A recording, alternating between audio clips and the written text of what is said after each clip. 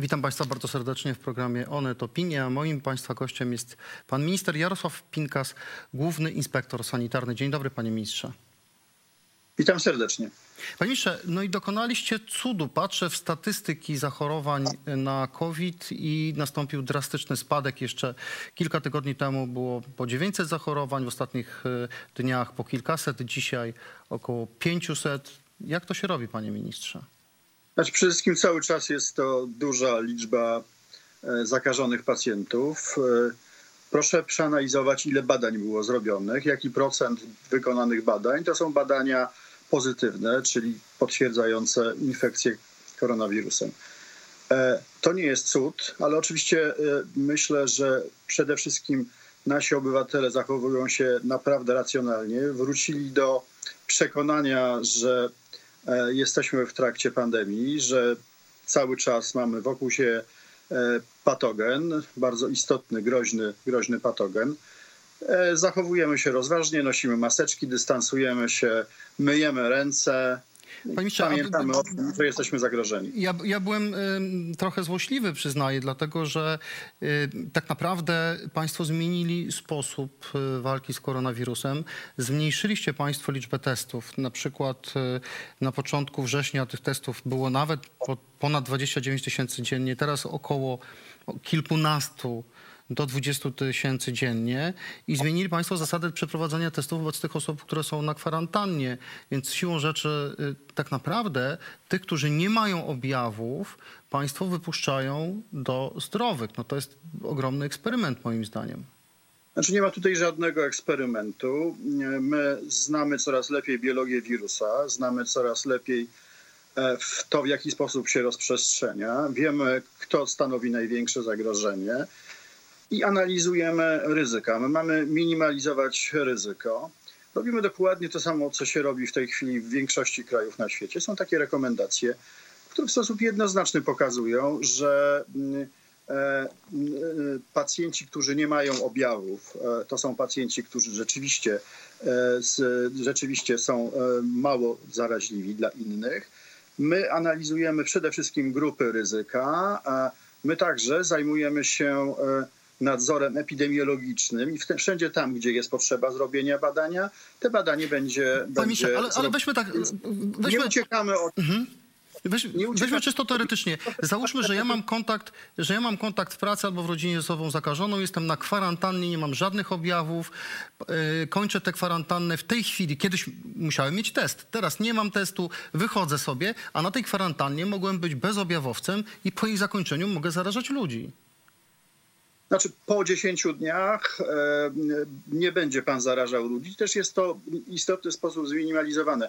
Kwarantanna kończy się w tym czasie, kiedy nie będzie pan już stanowił, czy stanowi pan minimalne zagrożenie dla innych. Jeżeli nie ma pan objawów, to być może przeszedł pan tę chorobę bezobjawową, ale po 10 dniu nie stanowi pan żadnego zagrożenia. I to są w tej chwili standardy postępowania z tym wirusem, które obowiązują w bardzo wielu krajach. Myśmy nie zrobili tego jako pierwsi. Przed nami zrobiło to wiele krajów. Tydzień przed nami zrobili to Czesi. Nie ma tutaj istotnie większego ryzyka, natomiast jest to też coś niezwykle komfortowego dla wszystkich tych, którzy przebywali na kwarantannie, dlatego że po prostu mogą poczuć się wolni i bezpieczni bez robienia badań, które tak czy inaczej wiedzieliśmy, że w dużej mierze są już ujemne. Wie pan, my też analizujemy ile przypadków, jaki procent chociażby z 1000 wykonanych testów, to są testy pozytywne i tutaj się wiele nie zmienia. Mamy około 2,7% testów dodatnich i wtedy zajmujemy się już wtedy pacjentami, ponieważ ktoś, kto jest na kwarantannie, nie jest naszym pacjentem, jest pod naszą kontrolą, natomiast nie jest pacjentem. Pacjentami także zajmują się już w tej chwili lekarze opieki podstawowej i oni mają wyznaczony algorytm, co robić z pacjentem, kiedy można go wypuścić z izolacji. I także jest to 10. dzień, jeżeli jest to pacjent bezobjawowy. Panie ministrze, zapowiedział pan, że szczepionka na COVID będzie prawdopodobnie jeszcze w tym roku. My w Onecie przygotowaliśmy taki specjalny wykaz, na jakim etapie zaawansowania są poszczególne projekty. W sumie jest 176 takich projektów szukających szczepionek, w tym 5 bardzo poważnych. Kiedy pan mówi, że szczepionka może być do końca roku, to mówi pan o jakimś konkretnym projekcie zaawansowanym, czy raczej to jest pańskie oczekiwanie, nadzieja? Wie pan, to bardzo trudno powiedzieć. Oczywiście jest to moje oczekiwanie, żeby szczepionka była jak najszybciej. To zupełnie zmieni sposób postępowania z wirusem i wtedy rzeczywiście poradzimy sobie z pandemią istotnie szybciej niż no w tej chwili po prostu musimy zwyczajnie robić to, co do nas należy, znaczy dystansować się, myć ręce i nosić maseczkę. Jeżeli będzie szczepionka i będzie to szczepionka sprawdzona, efektywna, no to rzeczywiście będziemy zupełnie w innej pozycji jako inspekcja sanitarna, przede wszystkim jako profesjonaliści medyczni. Ja wiem, że szczepionka jest daleko zaawansowana. Są oczywiście z nią problemy jak z każdą szczepionką. Szczepionka musi być dopuszczona, musi być zatwierdzona przez Europejską Agencję Leków. W tej chwili wiem, że przechodzi na badania kliniczne. Jedna z dużych firm, która wydaje się była najbardziej zaawansowana, 2 dni temu zaobserwowała niepokojące objawy u jednego. Mówi pan o firmie AstraZeneca, która razem z Uniwersytetem Oksfordzkim przygotowywała projekt. Ten został zatrzymany. Tak.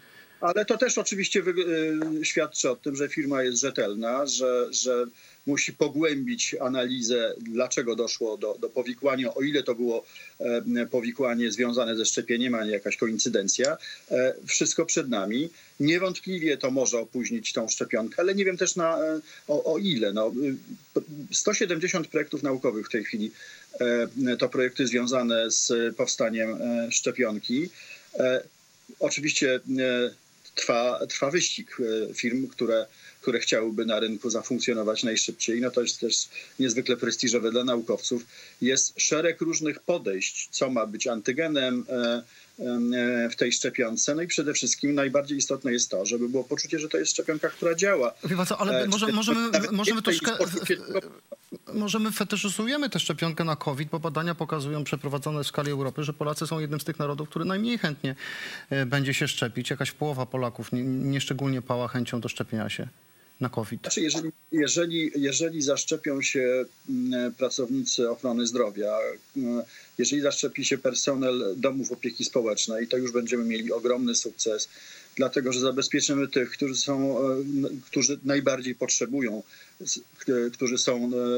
którzy są najbardziej narażeni na to, że przebieg COVID-u może być dla nich groźny i dramatyczny. I dla nich to robimy.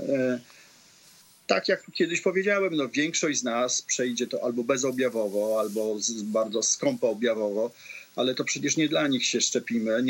Nie tylko szczepimy się dla nas, prawda, ale szczepimy się dla tych, którzy są najsłabsi. Na tym polega nasze działanie i będziemy starać się, żeby rzeczywiście ta szczepionka, która przecież nie będzie szczepionką obowiązkową, była szczepionką oczekiwaną, żebyśmy my jako autorytety medyczne, epidemiologiczne, mówię tutaj w większości czy o wszystkich pracownikach inspekcji sanitarnej, profesjonalistach medycznych, przekazywali tą informację, że to jest coś nadzwyczaj cennego i na to powinniśmy zwyczajnie oczekiwać. Ale za pomocą edukacji oczywiście, niczego więcej. Wielokrotnie pan powtarzał, że obawia się pan na jesieni zbiegu COVID-u z nadciągającą grypą i wyrażał pan taką nadzieję w Medonecie, czyli w naszym onetowym serwisie zdrowotnym, że około 70% Polaków zaszczepi się przeciw grypie. No, żeby było wiadomo, że jak mają objawy, to nie jest to grypa, bo się na grypę zaszczepili. Ale jak mają się Polacy zaszczepić, skoro tych szczepionek w tej chwili jest w najlepszym razie 2 miliony dostępnych, a zaszczepić się powinno pewnie ze 25 milionów ludzi według pańskich marzeń? Oczywiście, wie pani, dobrze pan powiedział, to są moje marzenia. Ja jestem krajowym specjalistą w zakresie zdrowia publicznego i wiem, że to jest najbardziej efektywna interwencja medyczna. Marzę o tym, żeby większość populacji się zaszczepiła, ale proszę pamiętać o tym, że jesteśmy w zupełnie szczególnym czasie. 60% Brytyjczyków zaszczepiło się w zeszłym roku na grypę. Tam jest to po prostu... A Polaków kilka procent w zeszłym roku. A Polaków 4,1,6%. Więc rzeczywiście ta liczba jest liczbą znikomą. Ale panie ministrze, nawet ja się nie szczepiłem, chciałbym się zaszczepić, nie mam jak szczepionki kupić. No więc tak, szczepionki będą docierały do Polski partiami. W tej chwili pierwsza partia była 2 czy 3 dni temu. Ona się szybko bardzo rozeszła. Jest duże oczekiwanie na tą szczepionkę.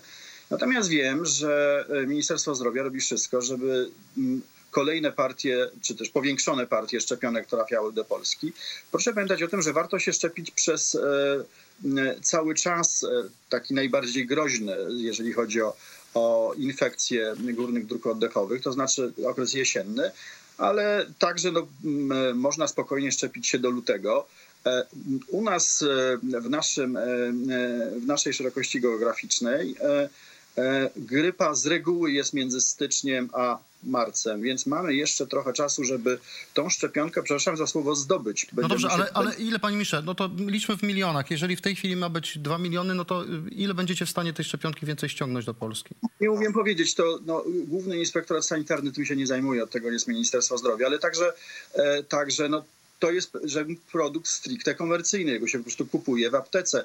Jeżeli do tej pory nie było zapotrzebowania, no to firmy jednak pokazały nam, że są kraje, które są pewnie bardziej atrakcyjne. Ja nie ukrywam, że jestem jednak trochę lepszej myśli niż wszyscy, dlatego że kilkanaście tygodni temu, rozmawiając z jedną z firm farmaceutycznych, otrzymałem informację, że szczepionka będzie jednak bardziej dostępna.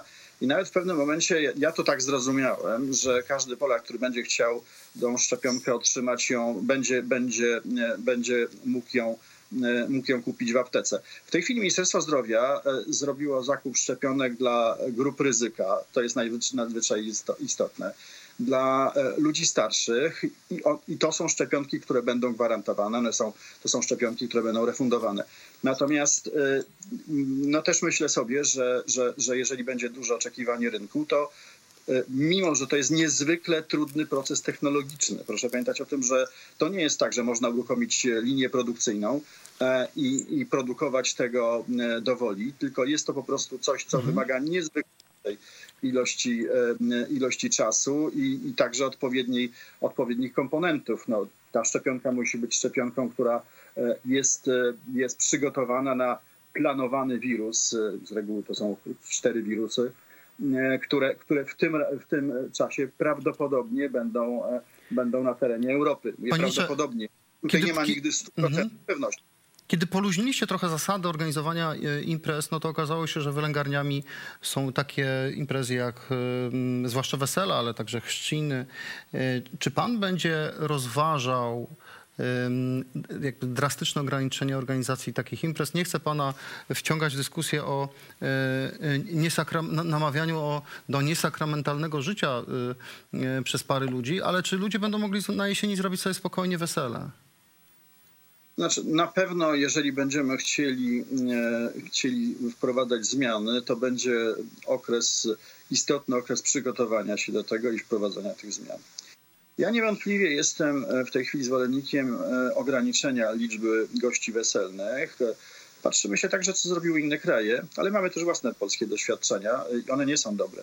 W innych krajach, na przykład Wielka Brytania w zeszłym tygodniu wprowadziła zakaz eventów powyżej 30 osób, w tym wesela oczywiście.